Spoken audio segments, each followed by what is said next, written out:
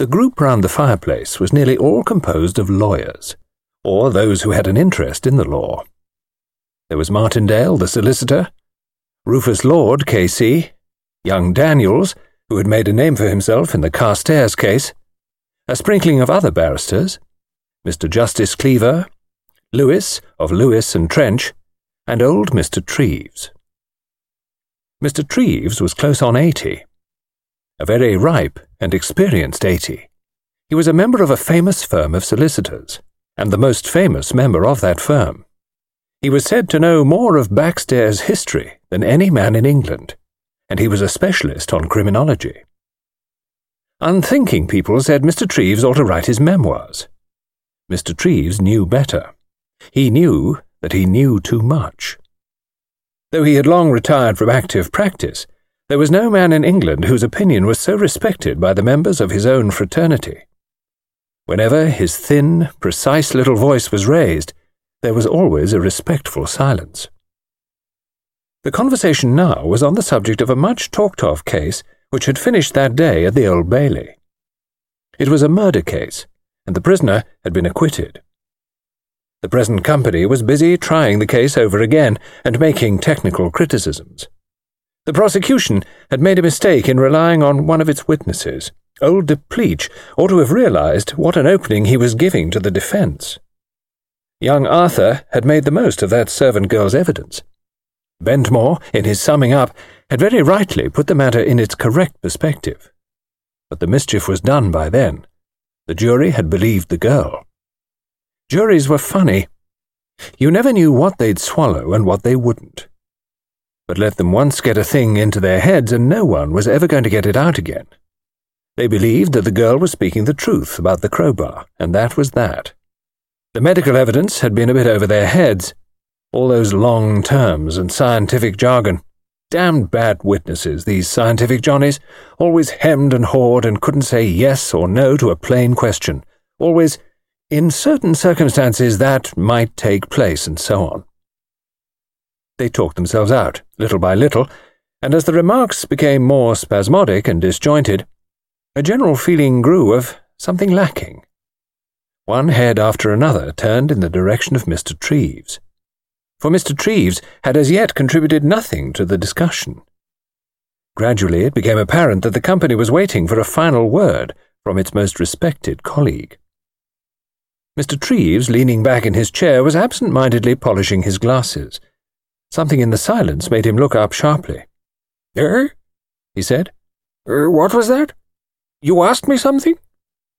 Young Lewis spoke. We were talking, sir, about the Lamorne case. He paused expectantly. Yes, said Mr. Treves. I was thinking of that. There was a respectful hush. But I'm afraid, said Mr. Treves, still polishing, that I was being fanciful. Yes, fanciful. Result of getting on in years, I suppose. At my age one can claim the privilege of being fanciful if one likes. Yes, indeed, sir, said young Lewis, but he looked puzzled. I was thinking, said Mr. Treves, not so much of the various points of law raised, though they were interesting. Very interesting.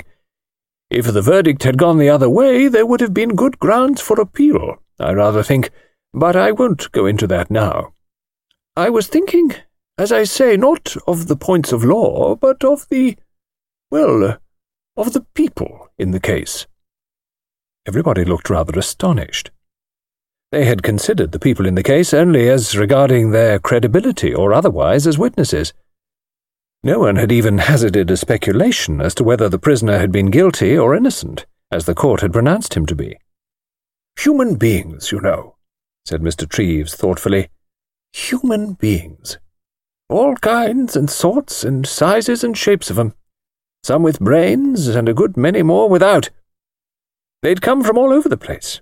Lancashire, Scotland, that restaurant proprietor from Italy, and that school-teacher woman from somewhere out Middle West.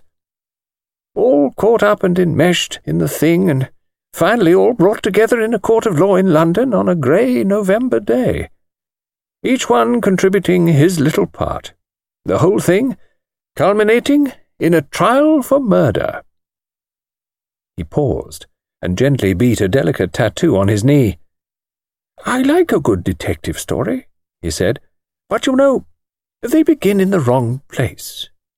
They begin with the murder. But the murder is the end. The story begins long before that, years before sometimes, with all the causes and events that bring certain people to a certain place at a certain time on a certain day. Take that little maidservant's evidence. If the kitchen maid hadn't pinched her young man, she wouldn't have thrown up her situation in a huff and gone to the Lamornes and been the principal witness for the defence. Or that Giuseppe Antonelli, coming over to exchange with his brother for a month. The brother is as blind as a bat.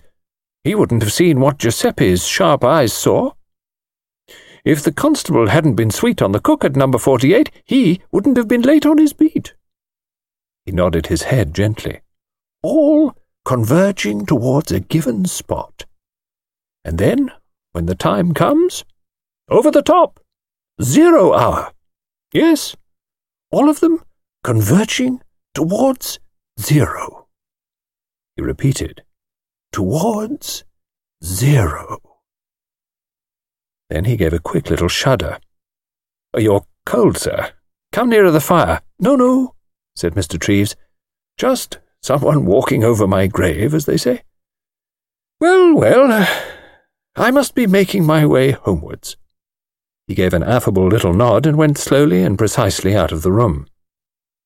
There was a moment of dubious silence, and then Rufus Lord Casey remarked that poor old Treves was getting on. Sir William Cleaver said, "An acute brain, a very acute brain, but Anno Domini tells in the end." "Got a groggy heart, too," said Lord. "May drop down any minute, I believe." "Oh, he takes pretty good care of himself," said young Lewis. At that moment, Mr. Treves was carefully stepping into his smooth-running Daimler. It deposited him at a house in a quiet square. A solicitous butler valet helped him off with his coat. Mr. Treves walked into his library, where a coal fire was burning. His bedroom lay beyond, for out of consideration for his heart, he never went upstairs. He sat down in front of the fire and drew his letters towards him. His mind was still dwelling on the fancy he had outlined at the club. "Even now," thought Mr. Treves to himself, "some drama, some murder to be, is in course of preparation. If I were writing one of these amusing stories of blood and crime, I should begin now, with an elderly gentleman sitting in front of the fire, opening his letters, going, unbeknownst to himself, towards 0. He slit open an envelope and gazed down absently at the sheet he had abstracted from it. Suddenly, his expression changed. He came back from romance to reality. "Dear me," said Mr. Treves, "how extremely annoying. Really, how very vexing. After all these years. This will alter all my plans." Open the door, and here are the people. January the 11th.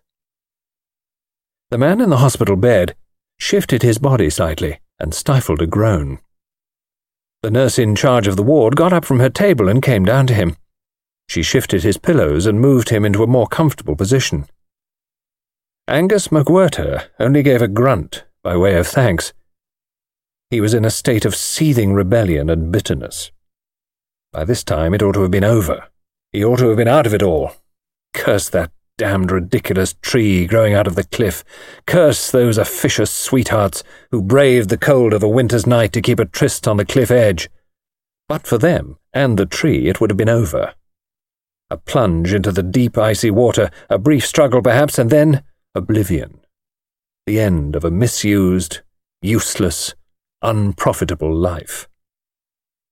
And now where was he? Lying ridiculously in a hospital bed with a broken shoulder and with the prospect of being hauled up in a police court for the crime of trying to take his own life. Curse it! It was his own life, wasn't it? and if he had succeeded in the job, they would have buried him piously, as of unsound mind. Unsound mind, indeed. He'd never been saner, and to commit suicide was the most logical and sensible thing that could be done by a man in his position. Completely down and out, with his health permanently affected, with a wife who had left him for another man, without a job, without affection, without money, health, or hope. Surely to end it all was the only possible solution. And now, here he was in this ridiculous plight. He would shortly be admonished by a sanctimonious magistrate for doing the common-sense thing with a commodity which belonged to him and to him only, his life. He snorted with anger. A wave of fever passed over him. The nurse was beside him again. She was young, red-haired, with a kindly, rather vacant face. "Are you in much pain?" "No, I'm not." "I'll give you something to make you sleep." "You'll do nothing of the sort." "But do you think I can't bear a bit of pain and sleeplessness?" She smiled in a gentle, slightly superior way. "Doctor said you could have something." "I don't care what doctor said." She straightened the covers and set a glass of lemonade a little nearer to him. He said, slightly ashamed of himself, Sorry if I was rude." "Oh, that's all right."